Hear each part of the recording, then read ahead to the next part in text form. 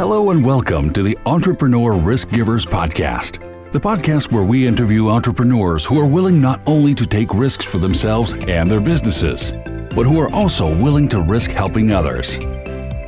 Now sit back and listen to entrepreneurs just like you who are giving back to their communities in big ways. Here's your host, Mike Wiest. Hey, this is Mike Wiest, and today on our episode, we have with us Jude Higgins. How are you doing, Jude? I'm doing well, thank you. Really glad that you're on with us this morning. Just really interested in our audience hearing about what you do, and I think what you do is so valuable. So I'm looking forward to jumping into that. Why don't you tell us just a little bit about yourself so that our audience knows kind of who you are and who it is that's talking to them this morning? Okay, thanks for having me. I'm really happy to be here. I am a death doula, an end-of-life doula, and I help people and their families as they face end-of-life transition.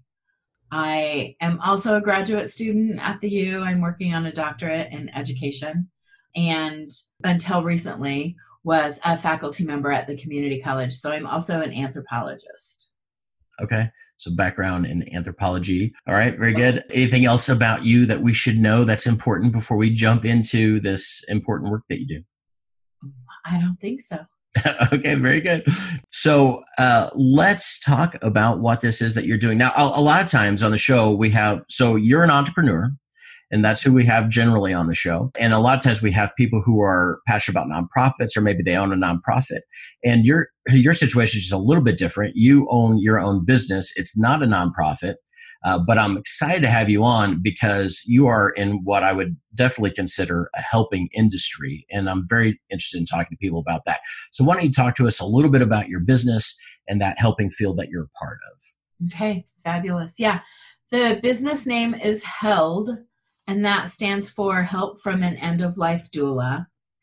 And I do work in death, dying, and grief. So with the business, I have people contact me who are near the end stages of life and need help, or people who are thinking about dying and want to work on other projects. You don't have to have a terminal diagnosis. You don't have to be on hospice. You don't have to be in palliative care to start working with an end-of-life doula. So I work with people in all stages of life, actually.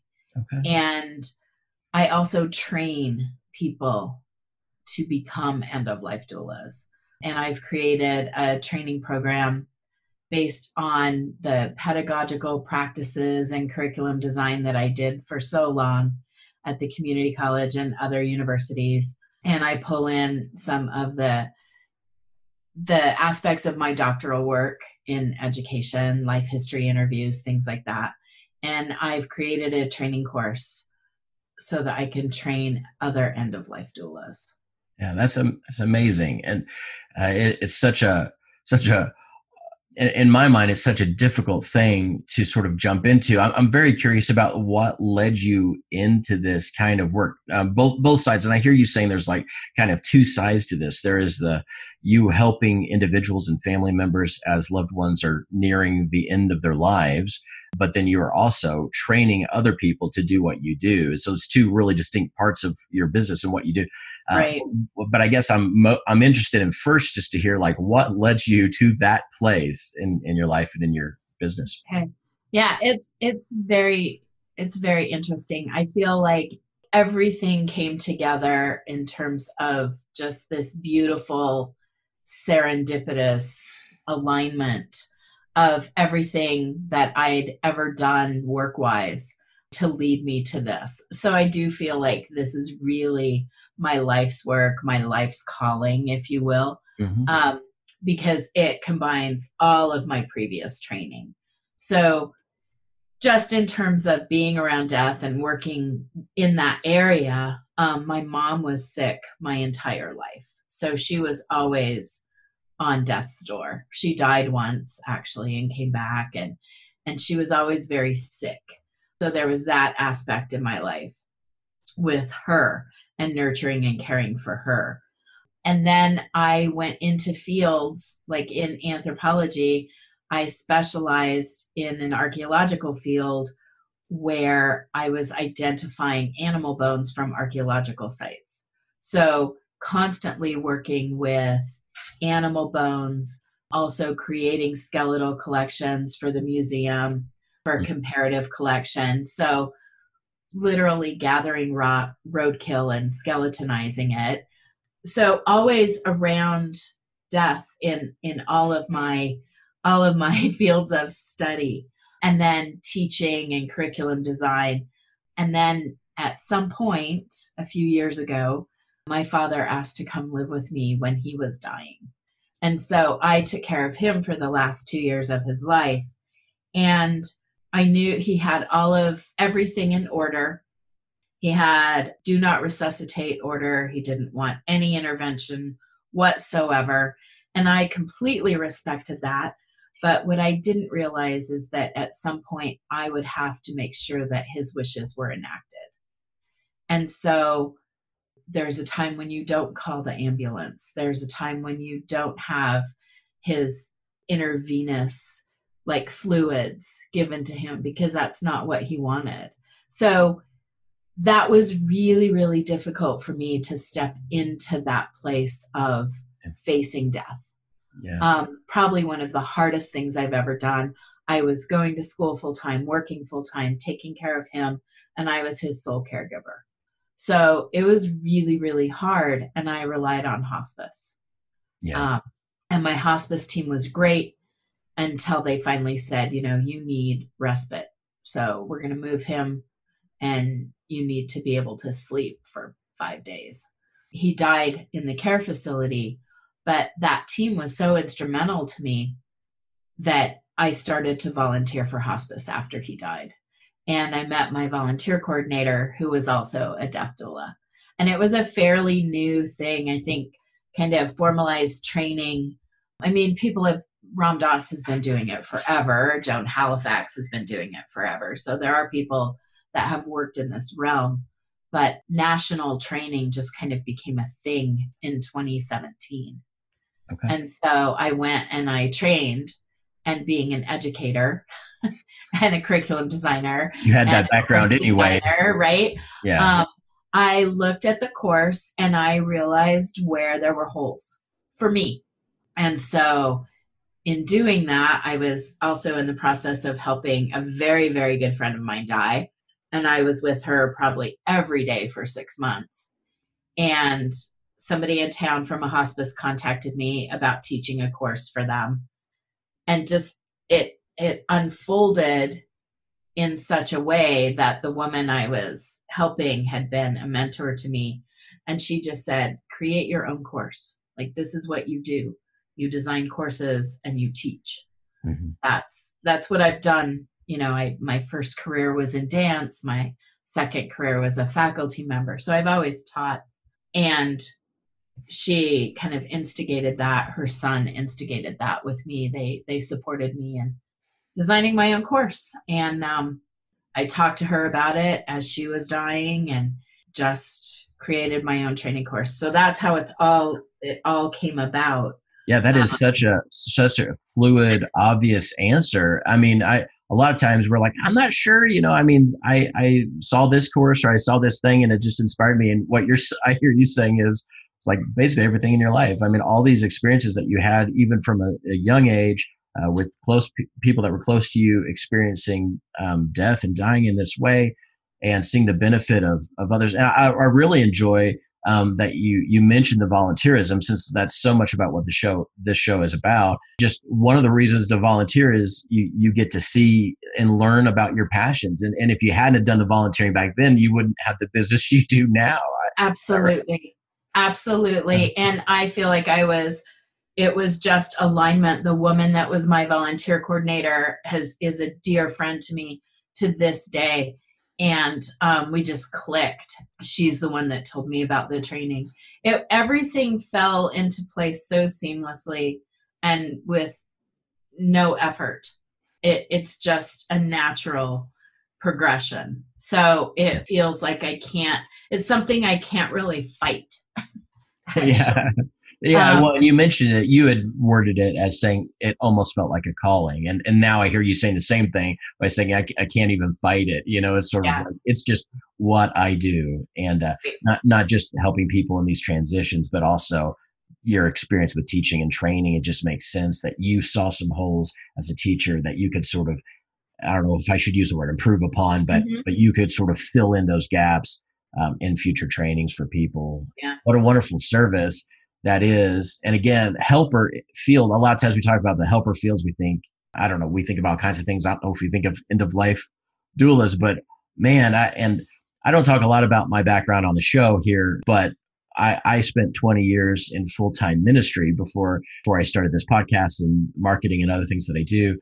And I can tell the audience who may have no experience with this that, at least from my perspective, helping people at the end of their lives transitioning was for me the absolute most difficult part of, and I hate to say my job, but what I was doing at that time, that was the absolute hardest part of that. So anyway, I give you a lot of credit for accepting your calling. Thank you.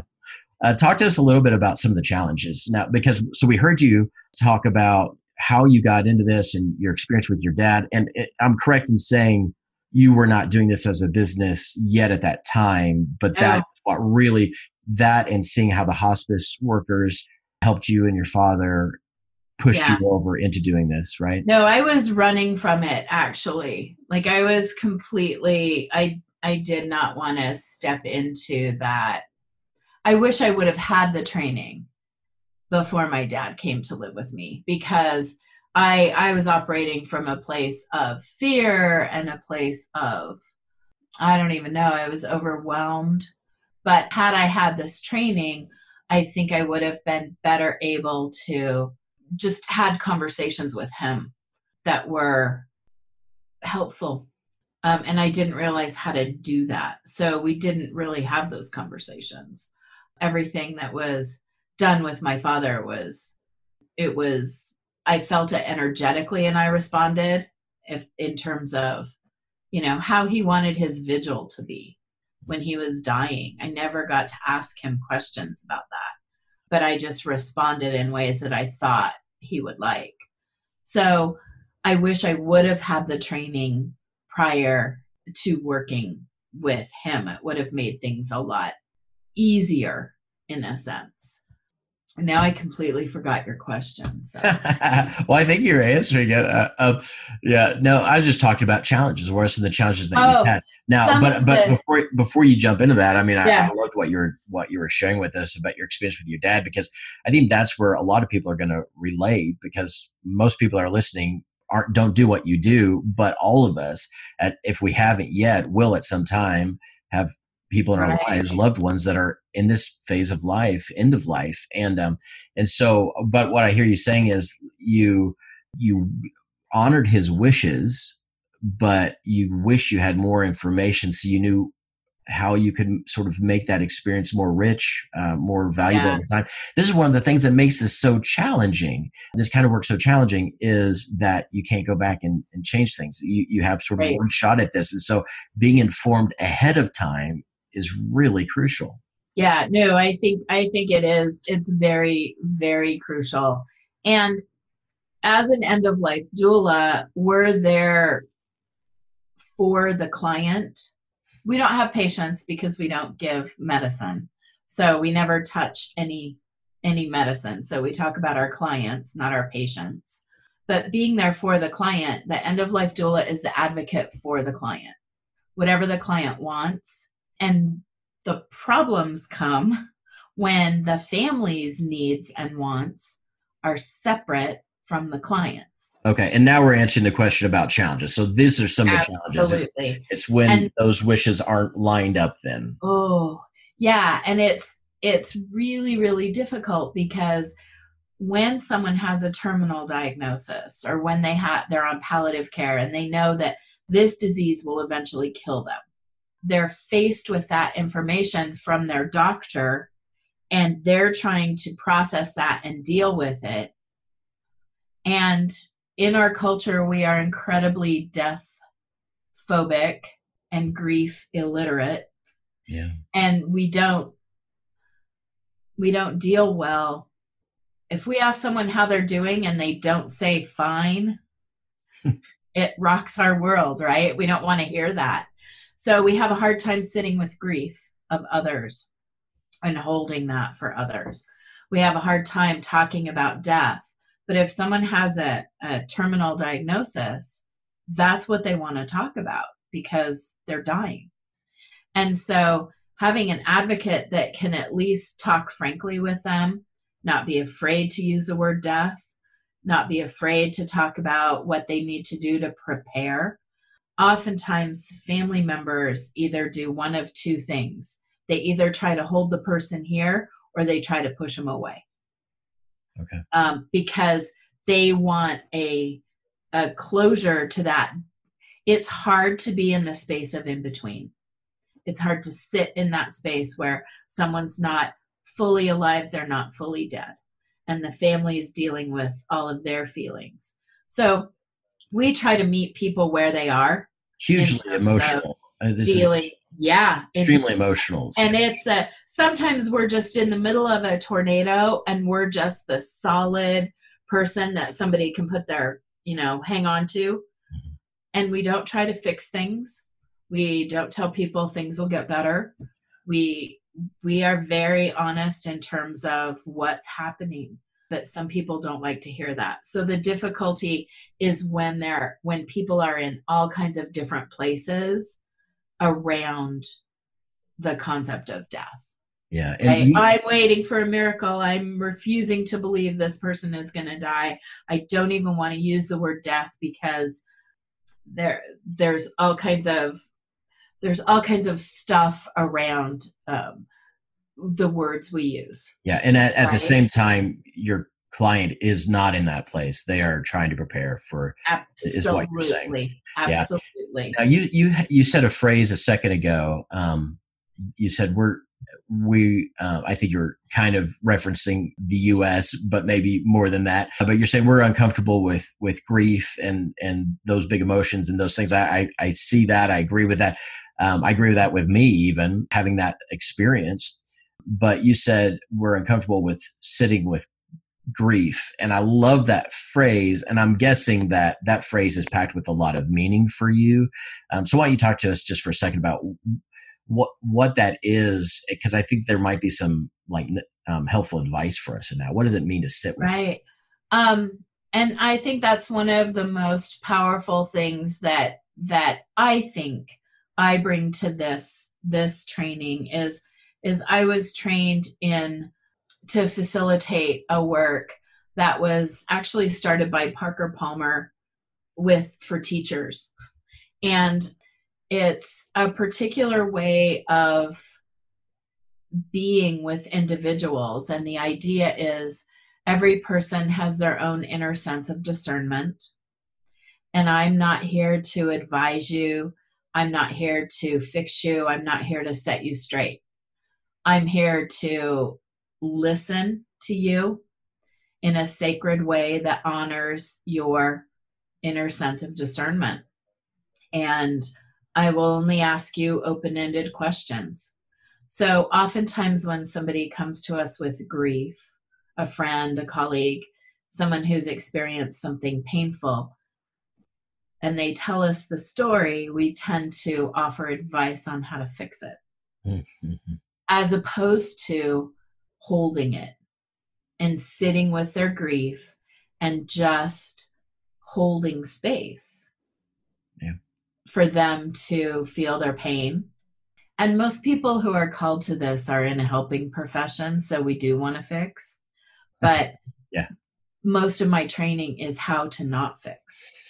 Yeah, so that's so key. If you're listening to this episode and you're like, I want to be better at this, I want to be able to help people in these final stages of lives, or friends who are dealing with these kinds of things, even friends of friends who are struggling with relatives who are passing, those kinds of things, we do want to fix. I'm such a fixer, but helping means sitting and listening and holding on to these things and not pushing our own ideas or what you're saying. That's so important. Yeah. And it's really counterintuitive in terms of because we think that that's how we do fix, is to offer advice or, like I said, set someone straight, or, oh, have you thought about? And the training for an end-of-life doula is anything but that. Just asking open-ended questions that you don't even know the answer to. And again, we're not used to communicating that way. I worked at the college with people who facilitate this type of retreat and workshop and way around this communication, because it can help in all areas, not just end of life. But I'd come out of a classroom after teaching and I would have had maybe an issue, and I would go to my colleague and ask her about it. And then she would turn it back on me and ask me open-ended questions, right? Honoring my sense of inner discernment and my knowledge and myself. And I would sometimes say to her, look, don't just fix it. Just tell me what you did to fix this for me. So we're used to communicating in ways that we expect other people to offer advice and to fix and to help in that way. But the most empowering thing, especially empowering around death, is making your own decisions. And that's what people need when they're on palliative care, when they have a terminal diagnosis, is to feel a sense of control around their own death and to be empowered.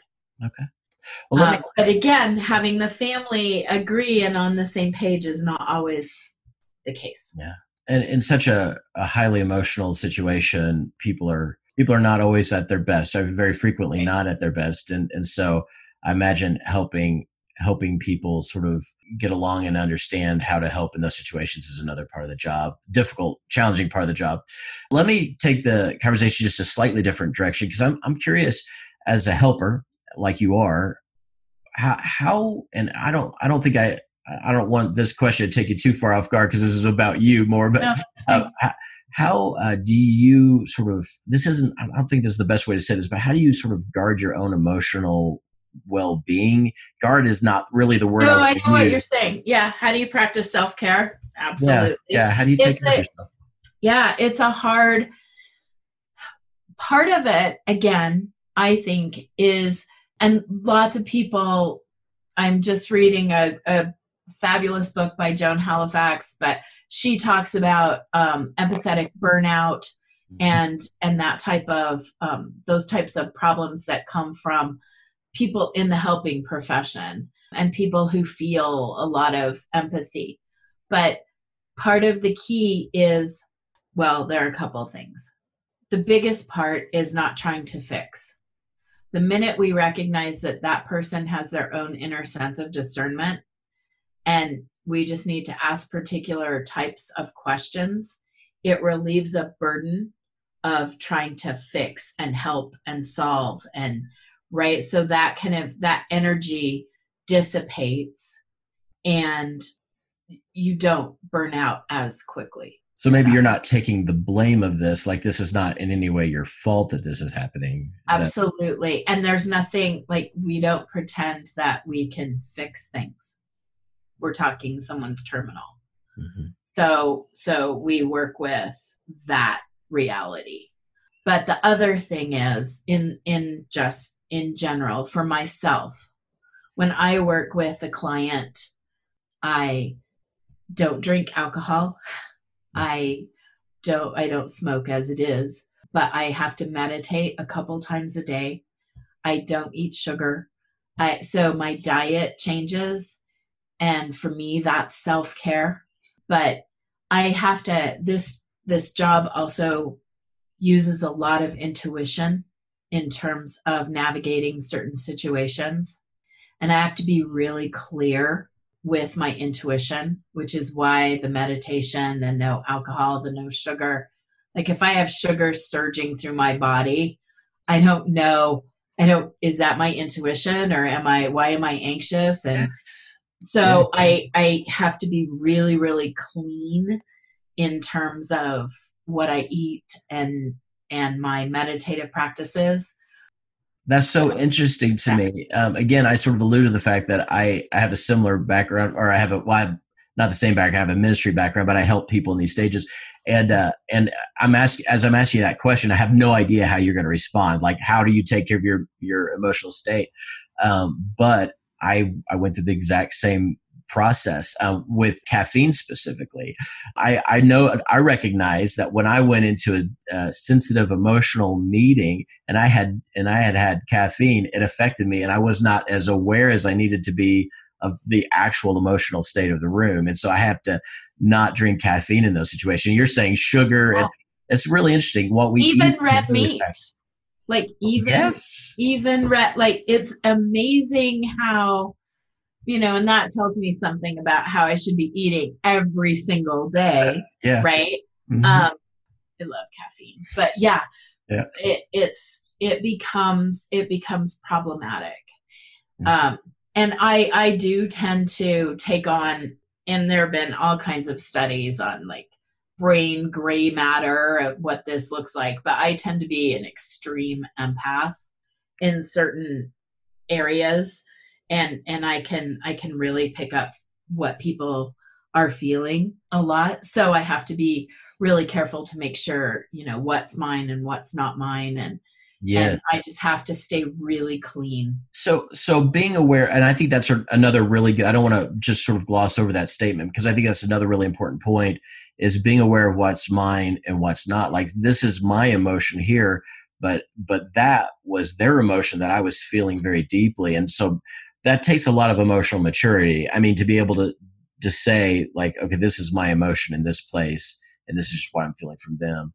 And then another thing, as far as talking about food and all that, I think what you're saying is and for anybody that's listening, this is really key. I think what you're throwing out is really important information, because a lot of times if we're feeling overly emotional, we might tend to go to those things. We might tend to go to alcohol or caffeine or sugar as a relief, but that is not helping us emotionally to protect ourselves in these situations. That is exactly, and we talk about that in training. I talk about that a lot in training. Okay. But that's our first place where we go, because it comforts us, it feels good, right? All of that. And that's probably the last thing that we need. I think intuition is, I have a background in science. I'm a science person. And I think intuition is something that it's in our evolutionary history. We are programmed to have intuition. I don't think it's something that's wooey. I don't think it's something I think it's very solid in terms of our evolutionary programming. And intuition can be enhanced simply by eating the right foods and meditating twice a day. And like all of that can enhance your intuition, because you become really clear and you can separate. Yeah, and that's exactly why, and this is a little off topic, but that is exactly why once a month we have a retreat week episode, because every other week of the month we're doing interviews and doing challenges and encouraging people to go out and help others, take risks is what we say, take risks to help other people. But when you do that every week, and you do it maybe even every day, and especially when you do something as challenging as what you're involved in, you've got to step back and make sure you're taking care of yourself. And that means meditation. A lot of times in those episodes, we do meditation things. And so that's exactly why we do that. It's just self-care, taking care of our emotional state and all those things you're saying. Well, we have time only probably for a couple more questions, maybe two more questions. And so a couple of things I'd really like to hear from you. One is, for anyone that's listening, now there might be different stages of people. There might be someone that's listening and say, I would love to do this as a sort of a career, as a helping career. What are my best first steps? I would love for you to answer that a little bit. What are my next steps? But then also maybe just a word to the person who has a friend or a loved one who is passing. How can they be? What's some just really quick advice you give to somebody in helping a loved one? Absolutely. So whichever one of those you want to answer first. Yeah. With next steps for someone who's intrigued or interested, you might want to volunteer for hospice, and you might want to check out the volunteer opportunities first to see if this is something that you think you would like. There are a number of very good training opportunities out there. And so if I was doing this, looking for training, I would explore all the different trainings and choose one that resonated with me. So I don't begin to think that mine is the best. I think it is for me and for people who are called to it. But so my website, it's under Help from an End of Life Doula. Okay. And the URL is mydeathdoula.com, and it explains my training on there. But like I said, I would explore all. We'll put that link on the website and on the social media post as well. I think one reason people might be interested in looking at your course is because they're hearing from you. They're hearing a little bit about your background, and so it would make sense for them to kind of seek you out for that. But at least check it out. And yeah, I would look at that. There's no national certification, so it's kind of like a birth doula. You can go through training and then you can set up your own business. The training is typically 3 days is what the average training will consist of. And then there are additional courses that you can take after that 3-day training. But you get 24 hours and then you can go out and start working if you want. So there are a number of ways that people can get involved in that way. Okay. And what I would say for people who are working with families, I am working privately with some people who are moving through that with their family now. So I'm kind of helping and coaching them in terms of how to coach their family members. But you can just start by just talking to someone about their life. Basically, just listening and being 100% present and really interested in the answers that they're giving you. You might want to record it, but when people are at the end of life, they like to talk about their life, and they like to recognize what most people are afraid of in terms of death is not the pain, it's their fear of being forgotten. And so if we can talk about their life history, write that down, pass that on to children, grandchildren, think of a legacy project. Is it taking all their clothes and making a quilt, or making little teddy bears out of their clothes to give to the grandkids, or some sort of legacy that allows them to continue living is something that most people want. So you can start working on that with your family right now, right? Anyone can start building their legacy project. Yeah, and you had mentioned that at the beginning. You're not just dealing with people who are at the very end of their life, but at different phases. And so this is kind of starting to come out a little bit about how you would do that and help. And legacy project, I would have never thought about that. That's fantastic advice. I can definitely see the value in that. Yeah. Yeah. And people can start doing that right now. So one last question for you. And I don't know if do you have a story? Again, you don't have to give a name or anything too personal, but do you have just a word of encouragement of something that you've seen that has been encouraging through this process, a very, again, emotionally challenging process that you go through all the time? Do you have an encouraging story for us that you'd like to end with? I think that people tend to think of death as something that's very heavy and difficult and hard, but it can also be so light, vibrationally light and beautiful and happy and funny. I have lots of just funny stories about how people approach death and ways that are just funny, and the family will laugh about certain incidents, and it keeps things light. So I think the humor that is woven through every individual's death, finding those nuggets of humor to hang on to and to remember, lightens the mood a little. And I think that's also very important. I don't think it's bad to laugh and have that lightness present when there's something as serious as death happening. So I have lots and lots of stories of just funny, light moments that are beautiful and that the family cherishes. Yeah. So we don't have to make it harder than it needs to be. We can take those light moments, that humor, right. and we should embrace that, is what I hear you saying there. Yeah. And the other thing that people can do, I feel like I want to say this part too. One of my clients had cancer, and she told me that once she got her diagnosis, she felt like people didn't want to touch her. And I think it's important that we still maintain that touch and feelings of touch, and not being afraid to touch someone who has a terminal diagnosis, as long as we ask first if it's okay, because sometimes they're in a lot of pain, but not to recoil from people because they have a disease. That was one of the hardest things for her, because she experienced that from her close friends. And I think people just become afraid of, can I do this? Is this okay? I don't want to hurt you. But if we're just open about that and communicate with the individual who has a disease, we can still hold them and we can still give them comfort. And I think that's important to remember.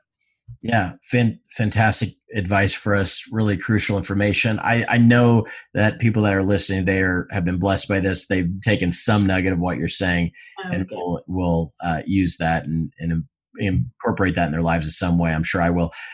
Jude, thank you so much for being on the show today for us.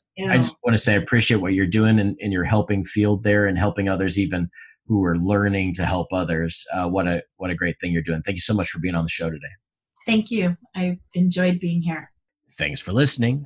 Don't forget to subscribe on iTunes or wherever you find your podcasts, and join the conversation on social media at Risky Givers. Also, check out our website, riskygivers.com. This has been the Entrepreneur Risk Givers Podcast with your host, Mike Wiest. Hope to see you next time.